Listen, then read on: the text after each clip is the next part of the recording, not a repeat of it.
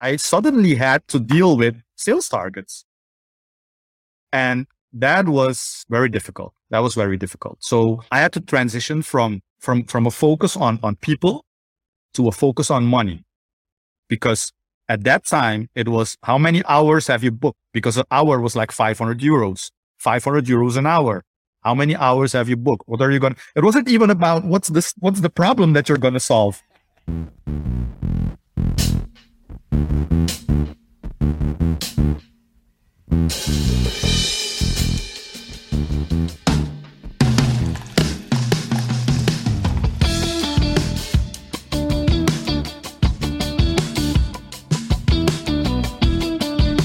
Good evening, good morning, good afternoon, wherever you are in the world. We are back with Social Confoes. I'm your host, Diego, together with my co-host, Shanlu. And finally, we have someone to talk with again. So welcome everybody to wherever you're watching. I think LinkedIn should be good now, YouTube, Twitch, Twitter, Facebook. So yeah, Shanlu, it's been a while since we've had anybody. Since we had a guest. So is that because we like to talk a little bit about the topics that we like to talk about?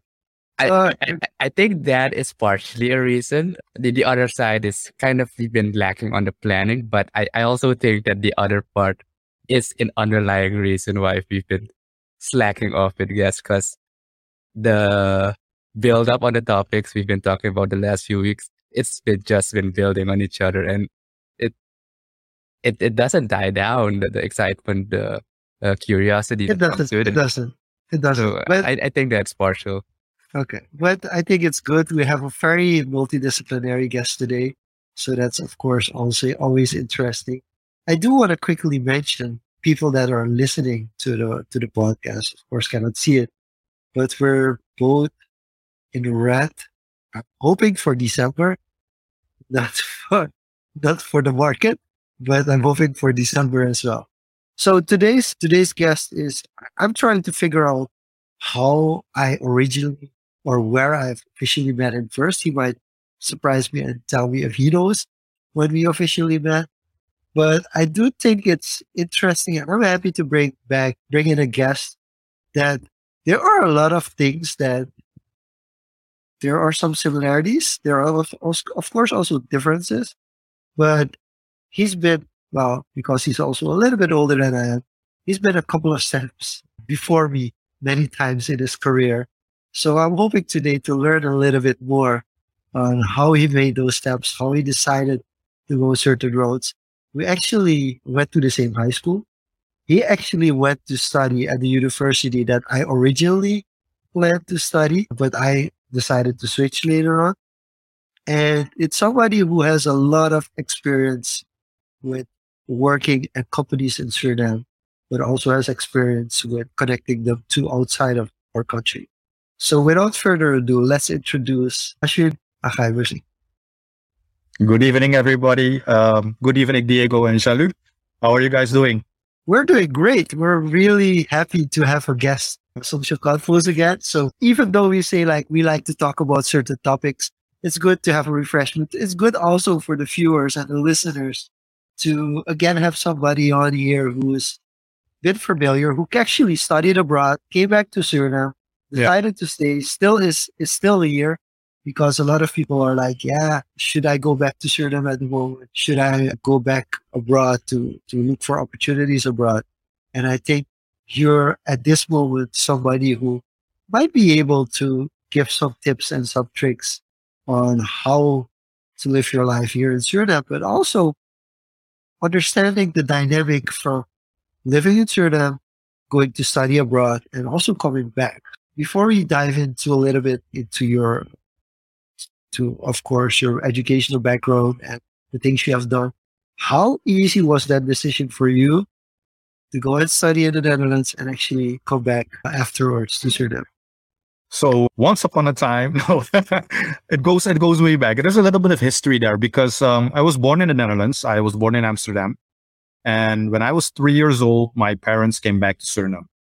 And from the years 3 to 14, I lived in Suriname. I was 14 when I went back to the Netherlands to do with my sister who just finished primary school. So my parents thought it would be a good step to go to the Netherlands. So she would go to secondary school in the first class. I was already in secondary school, the same high school you went to, but I made a switch from one high school to another.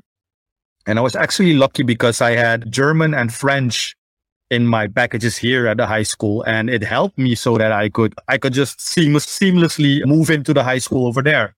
But during our stay there, we came back and forth a lot of times. So I grew up actually in both worlds, as well as in the Netherlands as in Suriname. So if you're talking about coming back and adapting easily, that was not a big problem for me, because growing up 14, 15, 16, 17, 18, into my 20s, I also saw the developments in Suriname, the developments in the Netherlands, my own development, and how I would cope with everything in the Netherlands and how I would cope with everything in Suriname. So it was basically a parallel experience for me.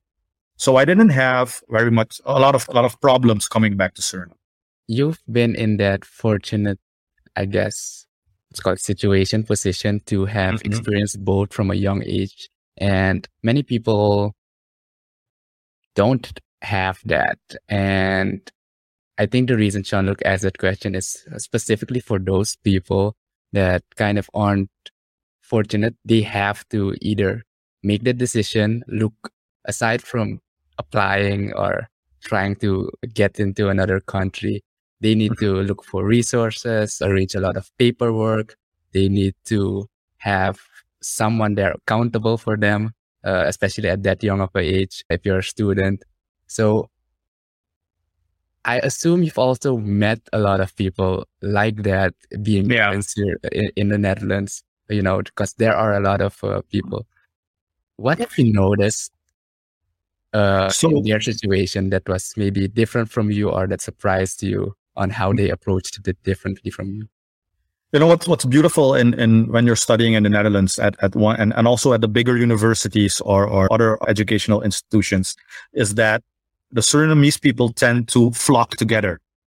They notice each other and they flock together. So I was in a program with 30 nationalities, International Business Administration, but still you would see other people and you would know they're from Suriname, and then you would get to know each other and check up and what's your history and what's your history.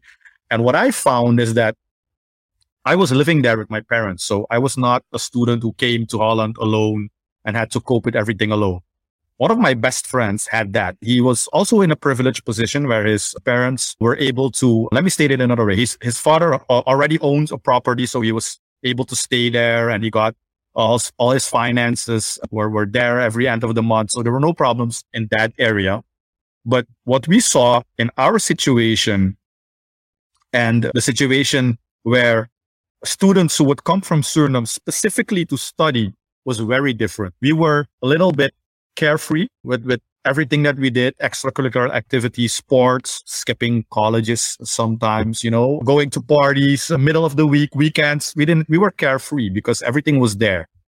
And what I saw with students who were specifically coming from Suriname, there was a great deal of them, a large percentage, was very disciplined and very focused on getting done what they came to do there. And at the end, they would make the decision, am I going to stay or am I going to go back? But during the duration of their studies, they were overly disciplined, man. It was all about getting the grades and passing the classes and finishing it up so that they can move on, because they were, of course, aware every day I spend here is a day extra in finances, a day extra of missing my family, everything around that. So there was a big difference in between the students who were just coming there and study, and people like me who were living there, or where everything was basically arranged, and maybe even too easy. I can say that.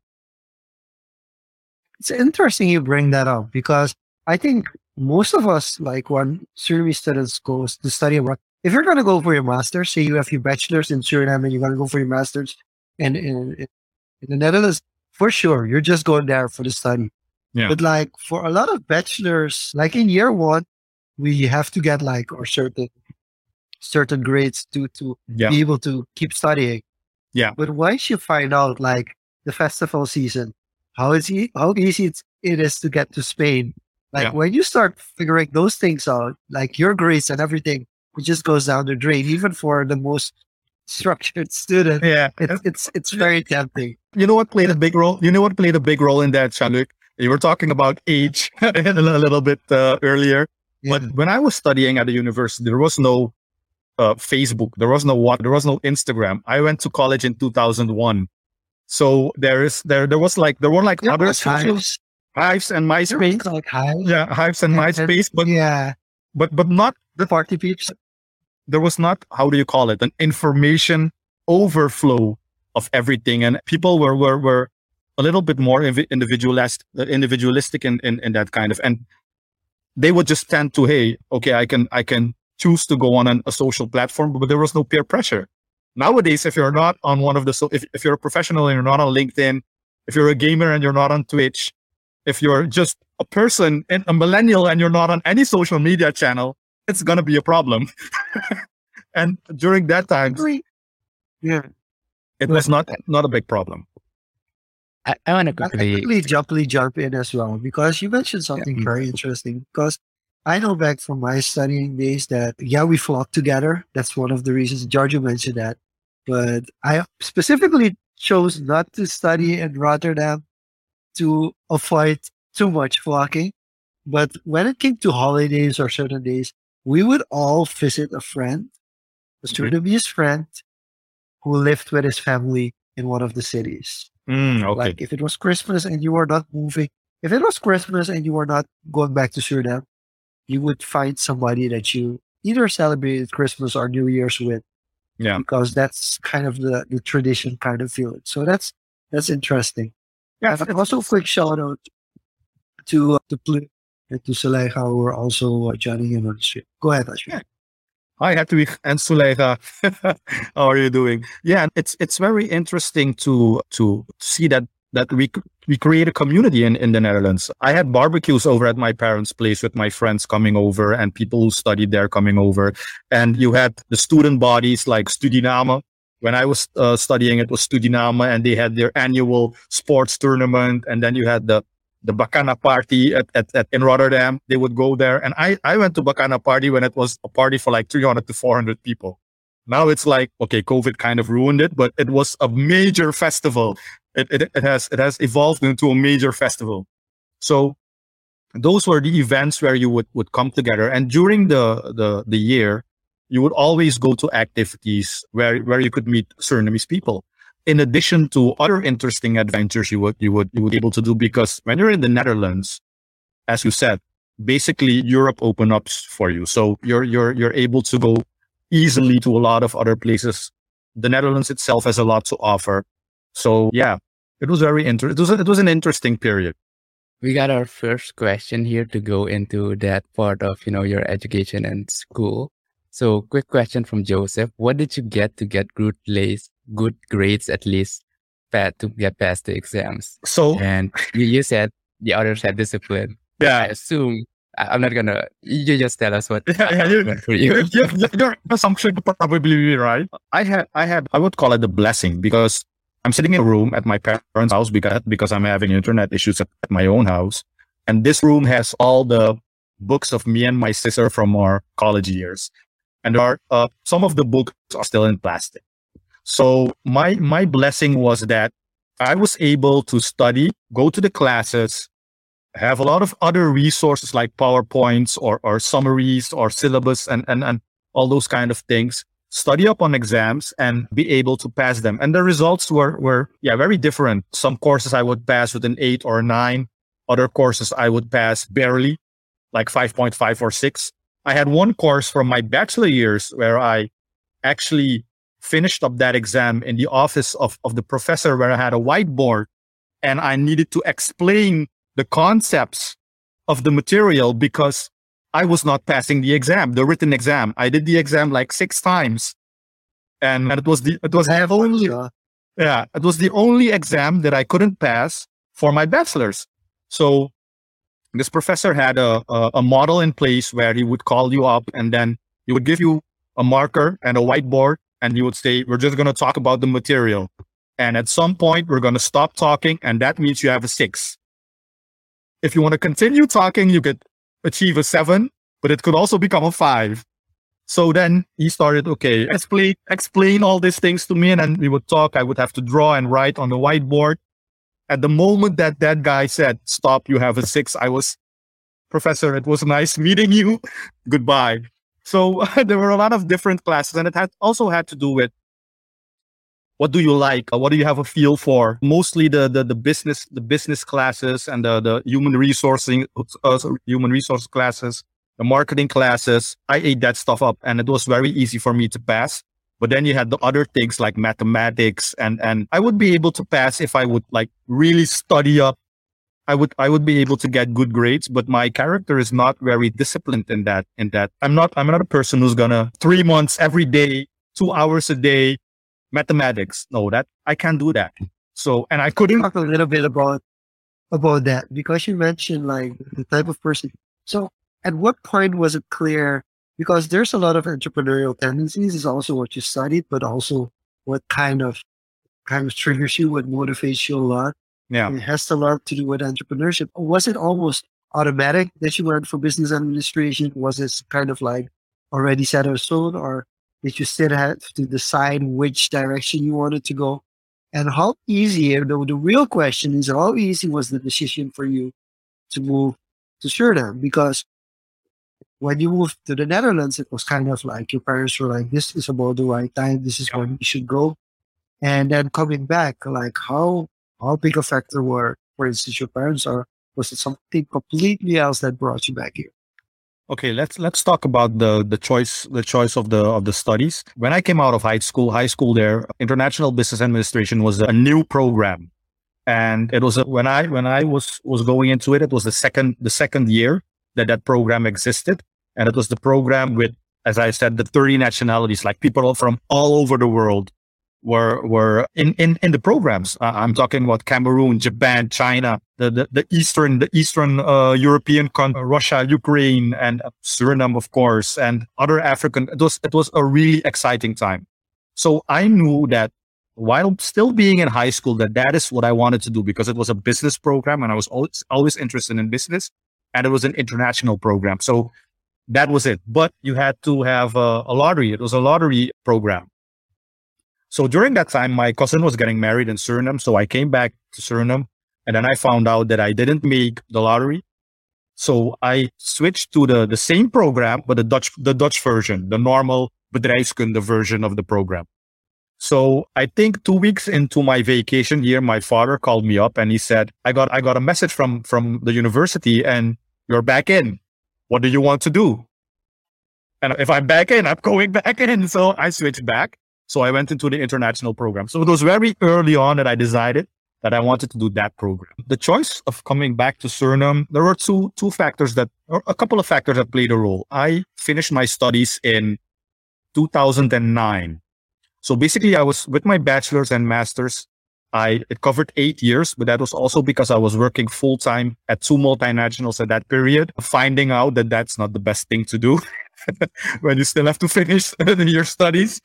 So, okay, but I finished in 2009, and in 2008, the major economic crisis in the Netherlands started. So I actually had an agreement with my manager at a second multinational who said, go finish your studies. When you finish, you can come back. But after I finished, he was like, I can't take you back when I'm sending away other people. And of course, I understood that it's you have an agreement, but it's not going to happen. It's difficult. So I was out of the job. I had saved a lot. I had saved up a bit of money, so there was no major problem. But at a certain point in time, you have to make some decisions. And getting a job in the Netherlands was very difficult. We were thinking about, me and my best friend, because he was in the same situation, about starting a small company. We actually did the first steps, talked to some companies where we could offer our services, but the economic crisis was in such a way that those companies wouldn't take a chance on 2 boys who just left their college. So during that time in Suriname, I had some letters and some informal talks with people. And one of the companies here had a positive reaction to me approaching them for a job. And it was 2009. And as opposed to the Netherlands, Suriname was in a better situation.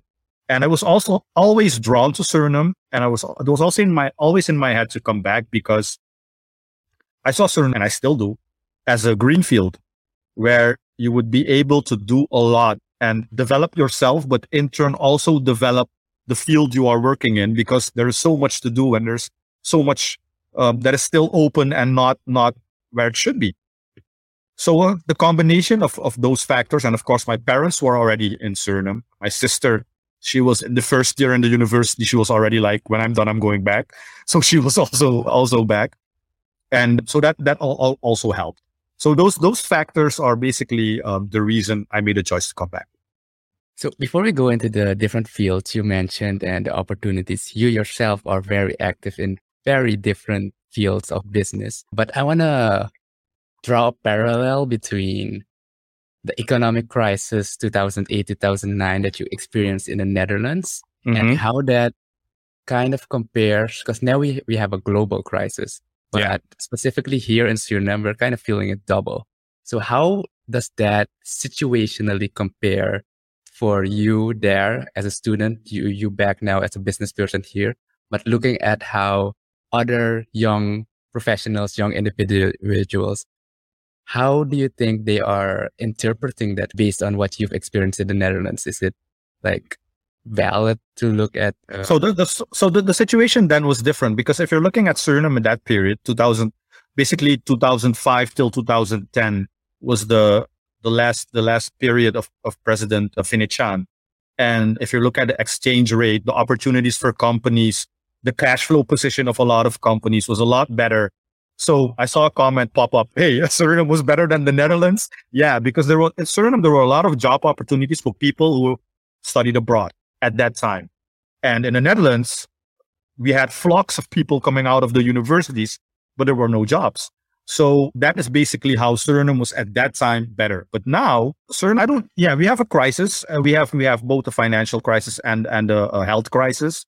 But if I look at social media or other publications in the Netherlands, as well as in Suriname, I can still see that businesses are willing to grow. They are looking for people. There are jobs out there. So yeah, there is a financial crisis, but there are still opportunities. And I understand that people don't directly see the opportunities, and they might need some help in broadening their horizon and getting to see what's out there, because it's not easy. You know, an opportunity doesn't mean that it will be okay. An opportunity is nothing more than an opportunity. You still have to dive into it, sacrifice, work hard to make a success out of it. So that is basically the difference. I have a theory. Yeah, I have a theory on this one. So I think one of the biggest problems now at the moment, currently, is that, I mean, there are a lot of jobs available for people that studied abroad and got their masters and want to come back. I think the only problem at the moment is those people are looking for a salary. Of course, they're not going to get the same salary you're going to get in a Western country. But they are at least looking at maybe 1,200 euros, 1,000 euros a month. Yeah. Which translated gets close to 30,000 SRDs a month. And it's not necessarily that the companies don't want to pay that amount, but it's just that the tax system, especially when it comes to tax for salaries, that the system hasn't changed yet. So basically, if you want to give that person that kind of salary, the amount of money that the company needs to make to pay that, it's not, and that together with the fact that the Netherlands, it's not like all the jobs are wide open and that you can get any job right now. No. Difficult as well.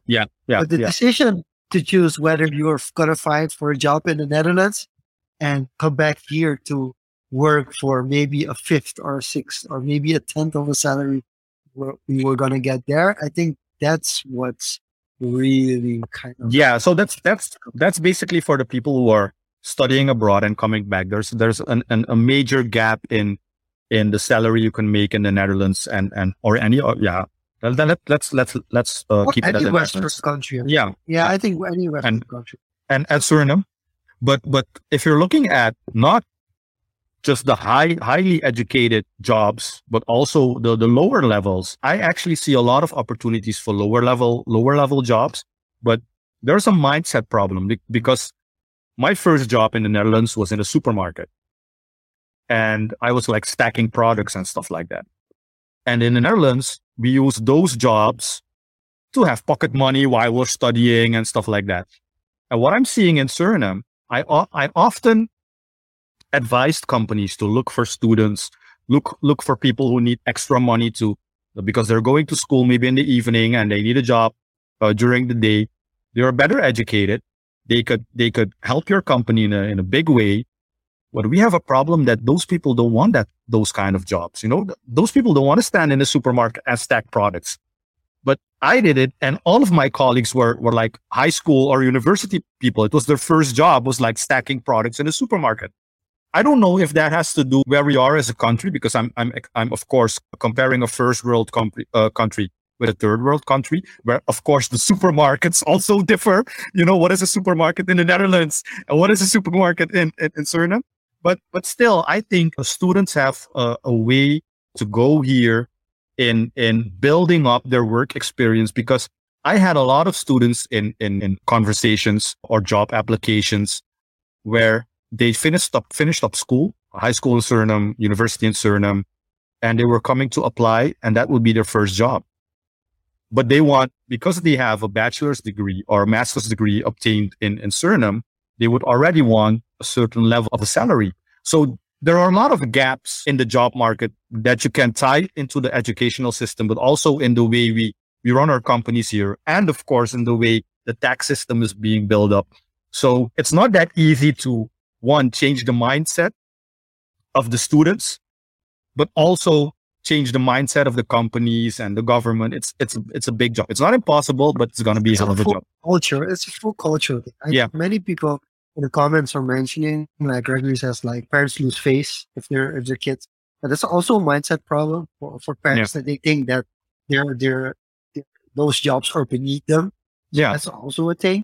It's very like a lot of comments, but I'm gonna quickly while we stroll through the comments, I'm quickly gonna talk about something, because it's something that Joseph brought up, like how do you get into business coaching? But first, let's transition from this topic to the business coaching part, because what I find really interesting is that I think one of the biggest factors is you're learning how to be independent, especially in the Netherlands. From a young age, you're learning how to be independent. Yeah. Of course, there's the structure, the societal structure, which makes it easier than doing it here. But it's very much like you're learn from a young age what it's to be independent. And one of the things that Gregory, for instance, mentioned in the comments is saying like, okay, but when you're at home and you don't pay rent, there is no necessity to say like, okay, now I have to get a job because I have to. Yeah. But I think our minister of workforce minister actually said something today that it buys into the truth, like it's a mindset thing, but it's also that I think our generation, and even the generation that's coming now, that's even going to be more difficult, they want to decide which jobs they do. Yeah. And that brings me to an interesting topic, because you have a lot of experience. You have experience from a consultancy perspective, helping out companies, but you also have a lot of work experience working in different companies like Diego said, different fields. So if you look for yourself, what would you prefer? Would you say like, I'm more of a person that wants to work in a company, or more of a person that works on a company? Like, why? What are for like, especially for people who've only seen one side of the coin? Yeah. What's the major difference between working for like a multinational, like having a management position, or being on the outside, actually being that the company is actually a client for you? So let me start with working in a company. I worked in companies. My first job was in a multinational, and I accidentally fell into it because a friend of mine was working at that multinational and said, "Hey, start applying because you're in the third year of your bachelor's. You gotta learn how it is and experience how it is to apply to jobs and have conversations with people in this field." And I said, "Okay, I will write a letter." So I wrote a letter to that company, and I got invited to a conversation.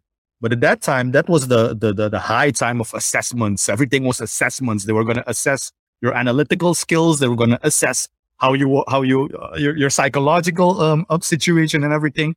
So I did the assessments, and the assessments basically panned out very well. And the company wanted to hire me. But the policy of that company was you cannot work there unless you have a bachelor's degree. And I didn't have a bachelor's degree yet. I was 1 year away from my bachelor's degree.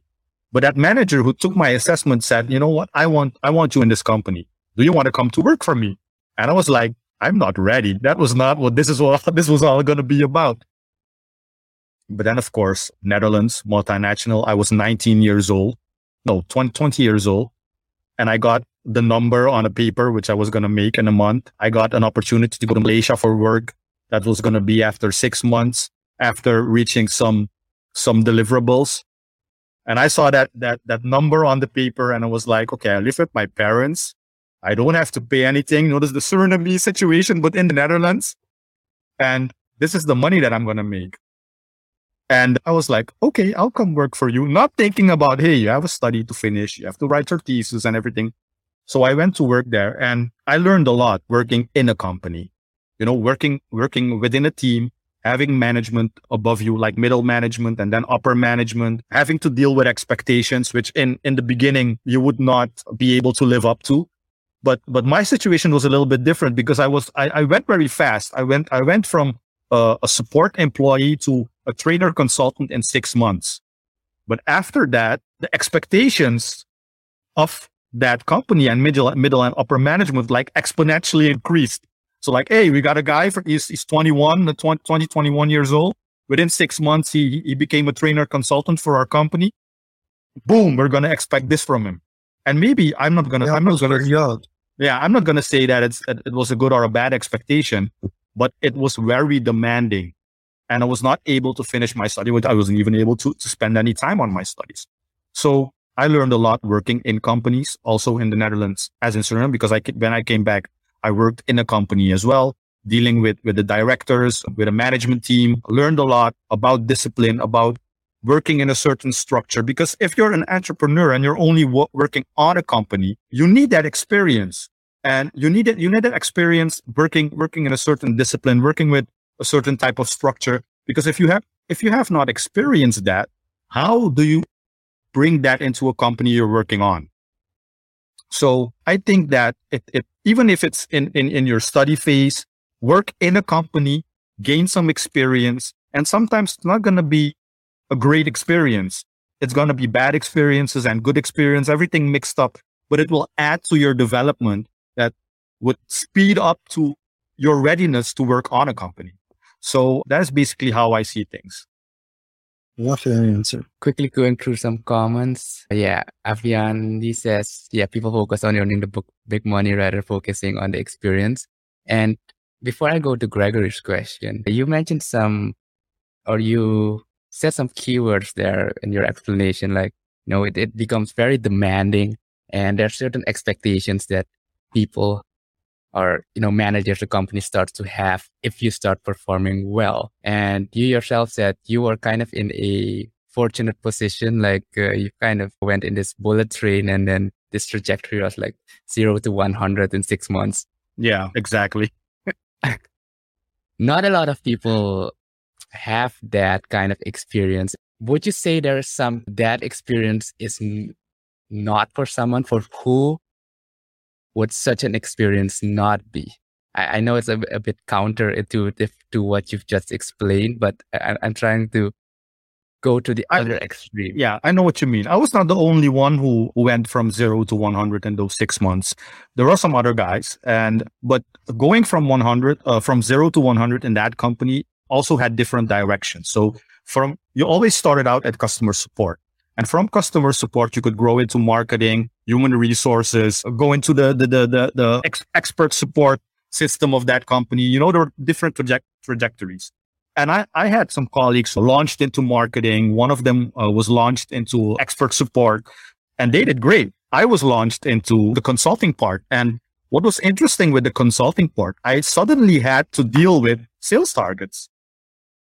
And that was very difficult. That was very difficult. So I had to transition from a focus on people to a focus on money, because at that time it was, how many hours have you booked? Because an hour was like 500 euros, 500 euros an hour. How many hours have you booked? What are you going to, it wasn't even about what's the problem that you're going to solve. How many hours have you booked this month? How many, When how does many, that become detrimental, do you think? it became detrimental very fast for me, because that was not my focus. I loved that job because of the interaction with people and the reaction that I got when you solve their problems. But that also, and I'm not going to say that it's good or bad, but in my helping people, that took a little bit an amount of time. And me and another colleague of mine, he was a little bit older at that time. He was a bit of a senior employee there. We always had this discussion with middle management that you guys are focused too much on the quantitative time frame of helping a client rather than the quality of the solution. So it was an interesting experience. But it depends on you as a person, as what kind of character do you have? What is your adaptability? And also, what was the trajectory that you were launched into? If you're a very creative person, 0 to 100, you went to marketing. Hey, I saw people who did great, man. So it really depends on the situation. Yeah, no, very good. And I do see that Jean-Luc mentioned, you could get a burnout because expectations and demand shifts. Yeah. As you said, from customer service dealing with people to looking at hours, how many hours do you book? I didn't get a burnout, but I did bounce into one of the rails at the freeway at 120 kilometers per hour because I fell asleep. It was like 11 at night and I was working from 7, and on my way home, I fell asleep, and I was lucky that the moment that I touched that rail, I woke up. Yeah.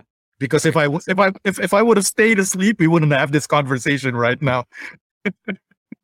So to transition into Gregory's question, so in the beginning, you are very people focused and you are very, I'd say easygoing, easy to talk with. And then his question is, do you have any networking tip for antisocials, also directed to Jean-Luc, having had that experience?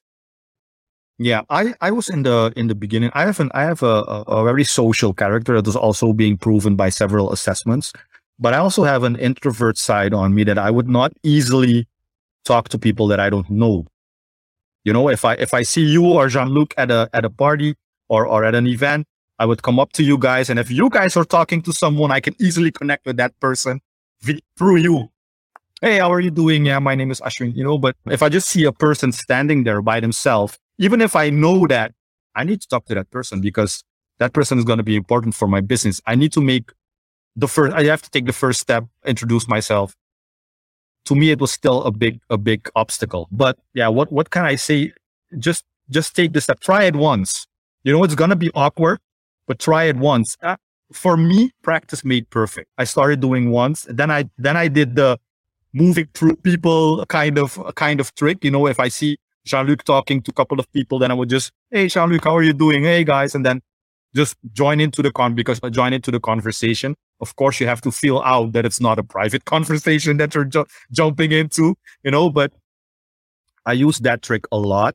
And just walking up to people and going one-on-one is practice makes perfect. And I made an exponential progress when I was at Action Coach, because you have processes there where you just need to cold call people and talk to them and explain what you're doing, why you're calling them. And I got forced into that stuff. Do you have a go-to conversation opener or like a set of templates that you go through, like to spark the conversation depending on? So when I walk up to a person, I just introduce myself, I explain what I'm doing, and basically I use the context of the event to move into a conversation with them. So if it's a business event and there's a topic and there's an interesting topic, what do you think? And what are your, use the event, use your surroundings to add to your conversation. That's what I do. And it has helped me a lot. And what I always do is, it has worked for me when I walk up to people in informal events, like I see them at a cafe or something like that, talking to some people, and I join in the conversation, I do not talk about work. I'm not going to be like, hey, I'm Ashween and I'm a business coach and I do this and I do that. I just stop at my name, and then we just start talking about the music or the drinks or the food and other kind of stuff that's happening in the country, or the conversation that they were already having, or like sports, anything else but work. Because I have a theory that in informal settings, people like to be informal and stay informal. They don't want people walking up to them and talk about work. They call me up Monday morning, let's make an appointment, we can talk about work, but not Friday evening at 9. I had my week. So that's basically how I do it. Yeah. So I'm gonna first connect to your story a bit for Gregory, because I think I should mention something very important. Like, all extroverts have introvert tendencies, and like for instance, one of the things, like, what introverts don't understand, like sending a message on LinkedIn or sending a private message or a text, is just as daunting for an extrovert sometimes as an introvert. Even worse, for an introvert, it's sometimes easier, because an introvert is like, they're going to process what they're going to say beforehand and actually send out a quality message. Whereas an extrovert is just used to talking and going up to a person and just, and we just don't use the right words and we get shut down on LinkedIn. So I think for introverts, it's good to know that, like, in some cases for social media or through email or contacting with somebody who doesn't see your face and see that you're nervous or anything, and you don't have to hide, you have time actually, because in social media, if somebody sends you a LinkedIn message and you reply after 2 hours, like, realize it would be weird. But on the internet, it's like, you're probably busy. Everybody's busy. So it doesn't feel like, oh, I'm actually waiting for a half a minute for you to respond, because you're like shut down because you're introverted. So I think there's a very big advantage. And the second way I'm going to pressure Gregory is, I learned networking to learning how to approach women. And this sounds funny, but it's kind of the same thing. It's like also a little bit confidence. Like, I'm going to give you one of the best tips like there is, which is from Double Your Dating. And the idea is that if you see like somebody who's like beautiful and you think this woman is beautiful and you're like, why, I would love to talk. The best approach is not going up to her. The best approach is actually going up to a regular woman, or not the finest, or somebody who nobody would think you would be interested in, and approaching that woman. First of all, that woman doesn't get approached that often. Secondly, the beautiful woman is going to be like, oh, wait a minute. So that guy doesn't always only look at looks. He also talks with other women. And it might feel a little shallow, but in a business sense, it kind of works as well.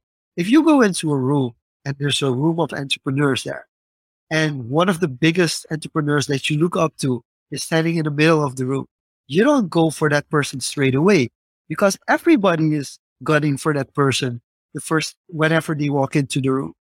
Instead, just go talk with other people, and you might be surprised how much more interesting those people are than the person that you wanted to speak to in the first place. Yeah. And where I really figured this one out is when I went to San Diego and I started going to conferences, and I would speak to volunteers. And sometimes the volunteers that I would meet at those conferences would be bigger and more respected in their fields back home than the international speaker that they would bring to the conference. And those are really like things that, because it's all glitters and everything, and everybody's like, oh, you have to have like speak with the A-list celebrities, or with the A-list entrepreneurs, or with the A-list everything.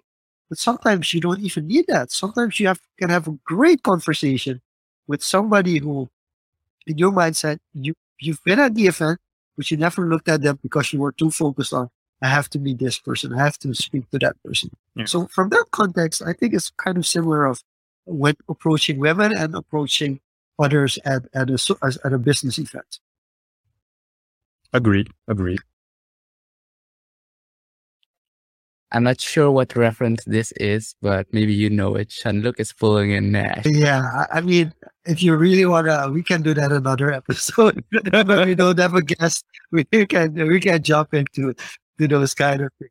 So actually, we do wanna quickly use this as a stepping stone as well to the next topic, which Mhm. is somewhat related. But you've been a lecturer, you've Mhm. lectured like actually for classes, but also as a guest lecturer, Mhm. and Mhm. of course, you've also mentioned business coach already, which is very interesting as well as really being a certified business coach.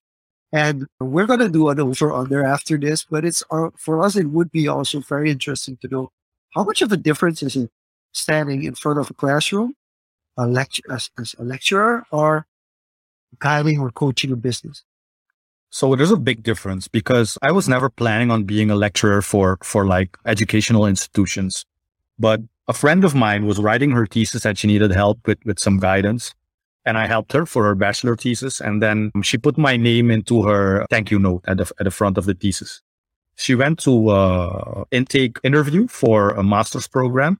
And the dean of that educational institution saw my name in her thesis. And he asked her, who is this guy?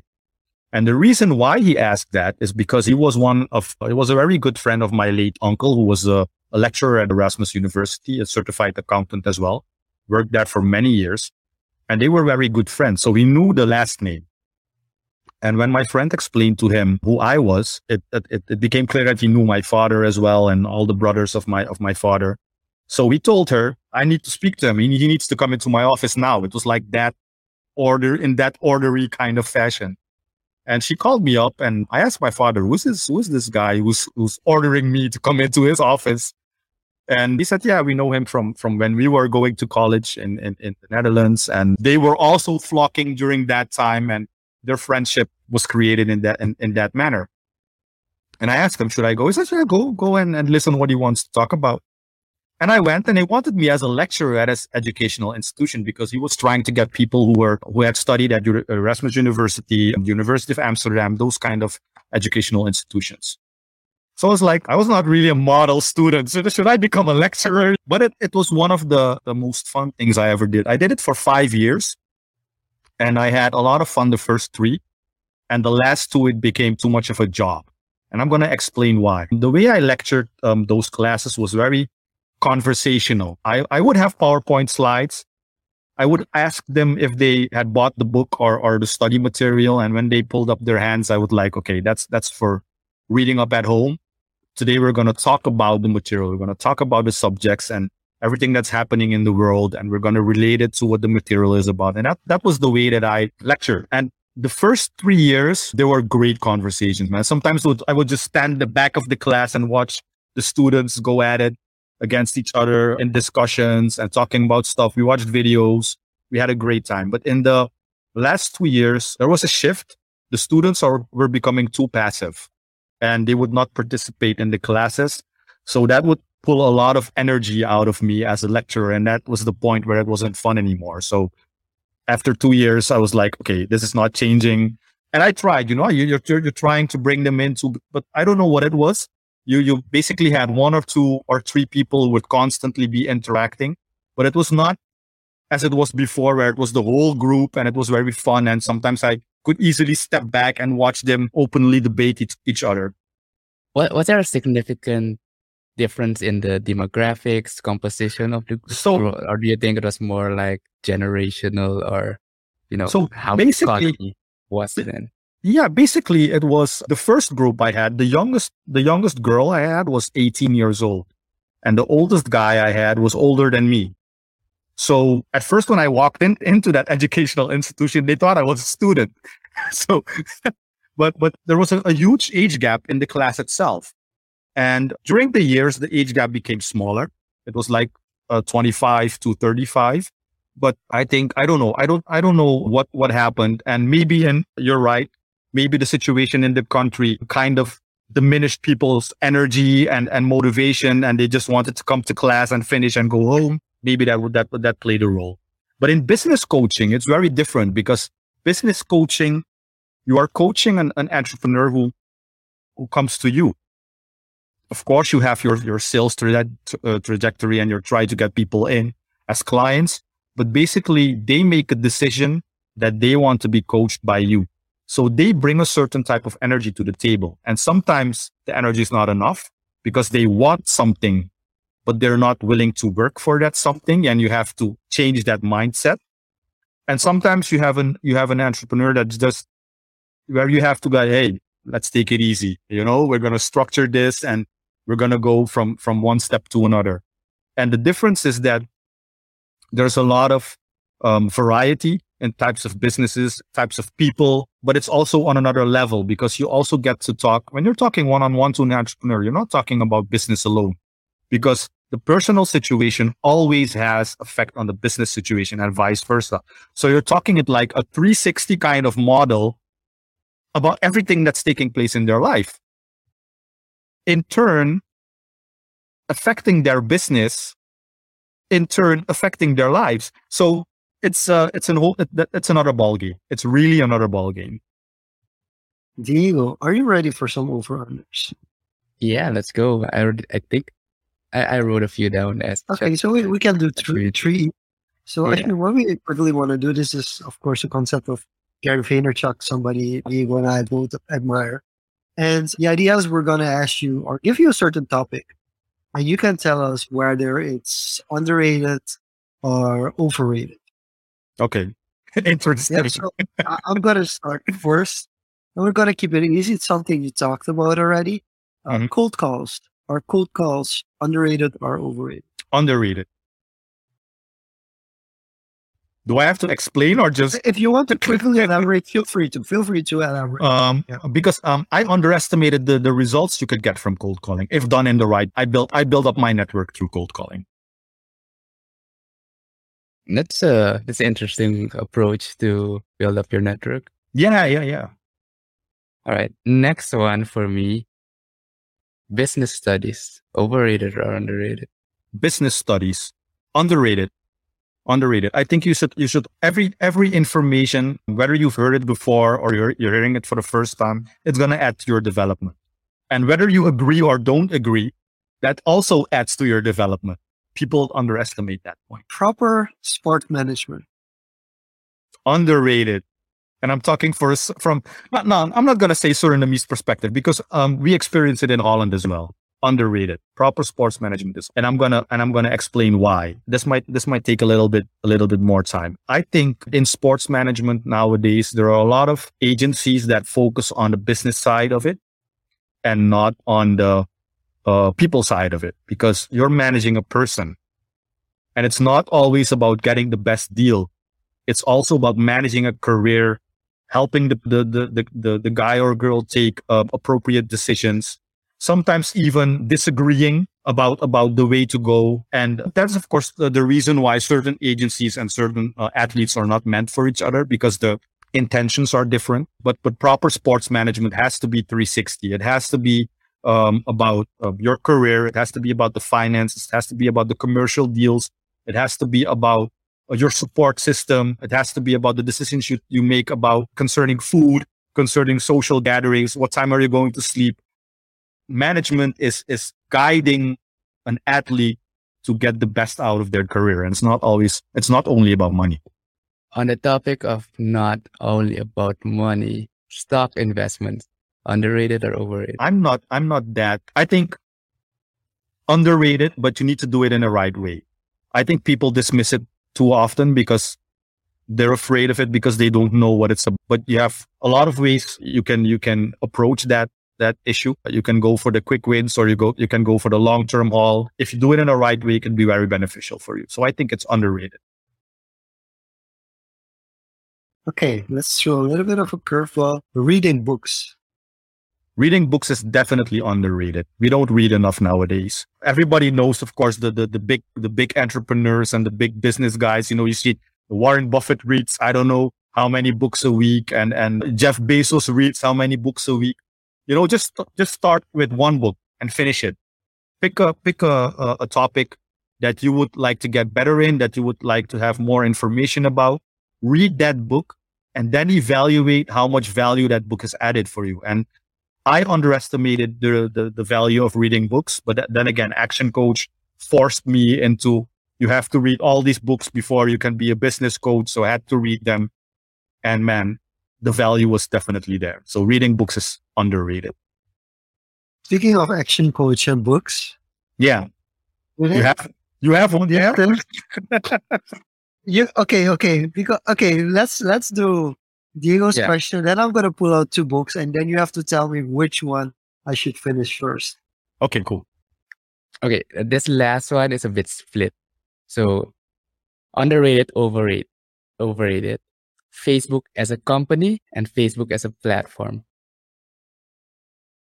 Facebook as a company or Facebook as that's a difficult one. That's a difficult one. I think Facebook as a company is overrated because there is a lot of focus on Facebook, but there are a lot of no. Am I saying it right? I think no. I'm saying it wrong. As a company, they're doing a great job because they're making money. They're buying other platforms. I think it's overrated as a platform. It's underrated as a company because as a company, they're doing extremely well. It's overrated as a platform because there are a lot of other platforms, much more innovative with a lot of value to add out there that we still do not know about. Even I don't know about, but I'm sure Jean-Luc has a lot. I hear Jean-Luc talk about a lot of platforms all the time. And I'm like, oh, damn, I got to read up on some stuff, man. If we do the mandatory plug, Jean-Luc. You have to be, because my final question was actually gonna be about writing, but we skipped that one. Yeah. We know that you have experience with writing as well. So yes, you have to be on Hive. We're doing the mandatory Hive plug. You have to be on. Okay. You have to. I have to be in Hive. Yeah, that's some other Hives that we do. No. I know what you're talking about. Yeah. You will say, yeah. You will say specific. Yes. Yeah. So I have two books right here. Both books I've gotten through Action Coach. So I'm quickly going to show you the first one, which is Buying Customers. Buying Customers. I know that one. Yeah. Mandatory reading. And Eat That Frog, which is kind of also mandatory reading.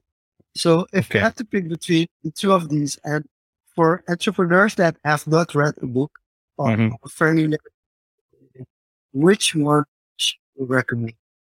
Basically, it's an easy question because if you don't eat that frog first, you're not gonna finish. You're not gonna finish reading Buying. Now, Eat That Frog is a very necessary book to read for your personal development of your character and your discipline. So you definitely need to read that book first. And Buying Customers is about growing your business. A lot of value in that book. So read that one afterwards.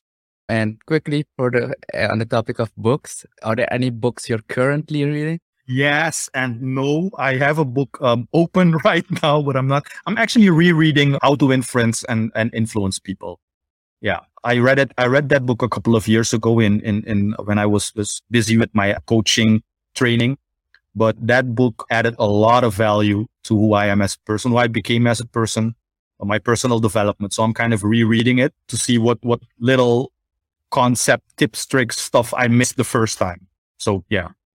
Awesome. I'm currently not reading any books right now, but I am planning to reread some books I've read in the past few years, just to get, as you said, that other perspective with, newfound interpretations. But currently I'm not reading anything. I'm trying to see my reading because I'm rereading Mark Schaefer's Known. Okay. Yeah. Nice. So that's one of my favorite speakers we've been able to get to come to. Well, we want to get him to Suriname next year when COVID dies down and we're allowed to fly speakers back in, and we have an actual in-person event. Yeah, he's one of the speakers. He's one of the speakers that I'm looking most forward to actually coming here. And he's basically telling the story of the difference between being popular and being known. Like, this is kind of a real interesting debate, what's going on in the social media influencer space as well.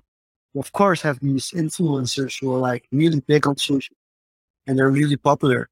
Yeah. And then there are the people that most people like you and me don't know, but the influencers do know them. Yeah. Okay. So I think that's from that perspective, it's really interesting to make that book as well. You know what? I have something I say a lot here in Suriname is like, everybody's going to ask, hey, do you know that person? And I'm going to be like, I know who he is, but I don't know him. You know what I mean? So I know who he is and what he does and which company he works for or something like, but I don't.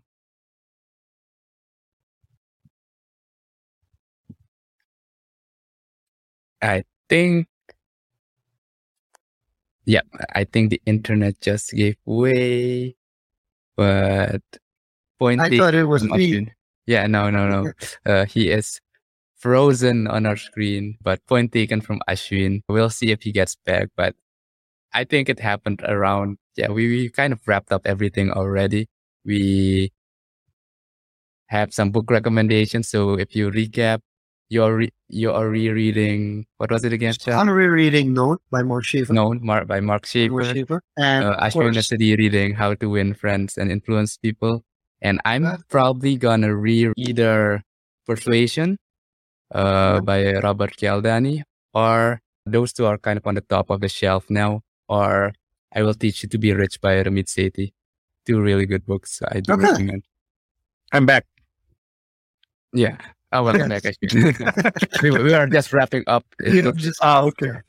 Recapping the book reading.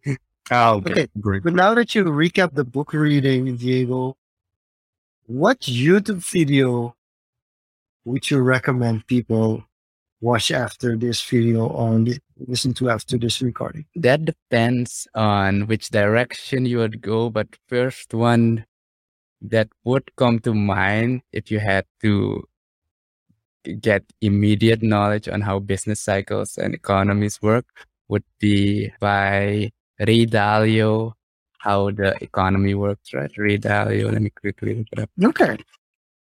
How the Economy Works by Ray Dalio. How the Economic Machine Works by Ray Dalio. That's the title. It's a 30-minute video, but 30 minutes is decent. Yeah. I'm going to push for a 3-hour video. If you want a series, then but you ask for a video. Yeah, that's how about you, Ashwin? If you were to have to recommend like entrepreneurs or young professionals one video on YouTube, what would it be? I would recommend them any video that explains the Start With Why concept by Simon. It could be a video of Simon explaining it himself, or it could be a video that somebody else made explaining the book in a summary version or something like that. But that video would give you some early concepts and would basically, I hope, push you to read that book, because I think that's an important book as well. But an important concept. Definitely. Yeah. So I want to push for the Joe Rogan Experience with Nafal, but I'm pretty sure that 3 hours will be too much of people's time. But if I would have to recommend one that kind of like completely changed my mindset and how I think of things, it definitely is Nafal's appearance on the Joe Rogan Experience. But to connect the both of, or just read his tweets from Twitter. Yeah, but yeah, that's gotta be a very lengthy experience as well. But I think what kind of connects, because I know Diego's a big Tom Bilyeu fan, and as you just mentioned, Simon Sinek. One of the videos that, if you haven't seen it, is definitely worth it, especially for our generation, is the Millennial Question. The Millennial Question, which is basically an Impact Theory interview with Simon Sinek. That I think is one as well. Awesome. And then I think to finally close this off, Ashwin, for the people who are listening, what can people expect for you in the short term, and how can they find you, reach out to you? What's the best way to get? Wow. How can they reach out on me? I'm on Facebook and on Instagram, but that's not on my very serious platforms. On Facebook, I do share some serious stuff once in a while, but I'm also goofing off there. LinkedIn, I'm on LinkedIn. I use it a lot, so it's an active profile. You can find me there. What can we expect in the future? Actually, I'm lucky right now to work in a company, and my job is working on the company. So I'm doing business development for a tech company who's based in the Netherlands, and we're expanding our operation in Suriname and in Guyana. So that's going to be an awesome journey. A lot of things coming up in the next year. And on the area of sports, especially football, the next year is going to be exciting as well. But I cannot say a lot right now. In January, we'll take it. We'll take it. Yeah. In January, a lot will be much clearer. And I guess everyone who tuned in for the live session, thank you guys as always being active in the comments. Thank you. Hope you guys enjoyed this conversation with Ashween. Someone finally got someone back again. And yeah, the last 3 episodes are already scheduled to release this week. I've kind of been stacking them, and this one should be out on Saturday on the audio podcasting platform. So then we should be good for closing the year off. Jean-Luc, and speaking of closing And up, good news for the people that watch live next week, there will be an episode. So don't worry about it. Make it happen. December 14th. Like Diego said, this will be available on all streaming platforms, your favorite streaming platforms. You can also watch the rerun on Diego Amaral on YouTube. Actually, we want to thank you so much for being our guest. It was awesome having you, Diego. And as always, this was Social Confoes. See you back next week. Same place, same time. Bye bye bye.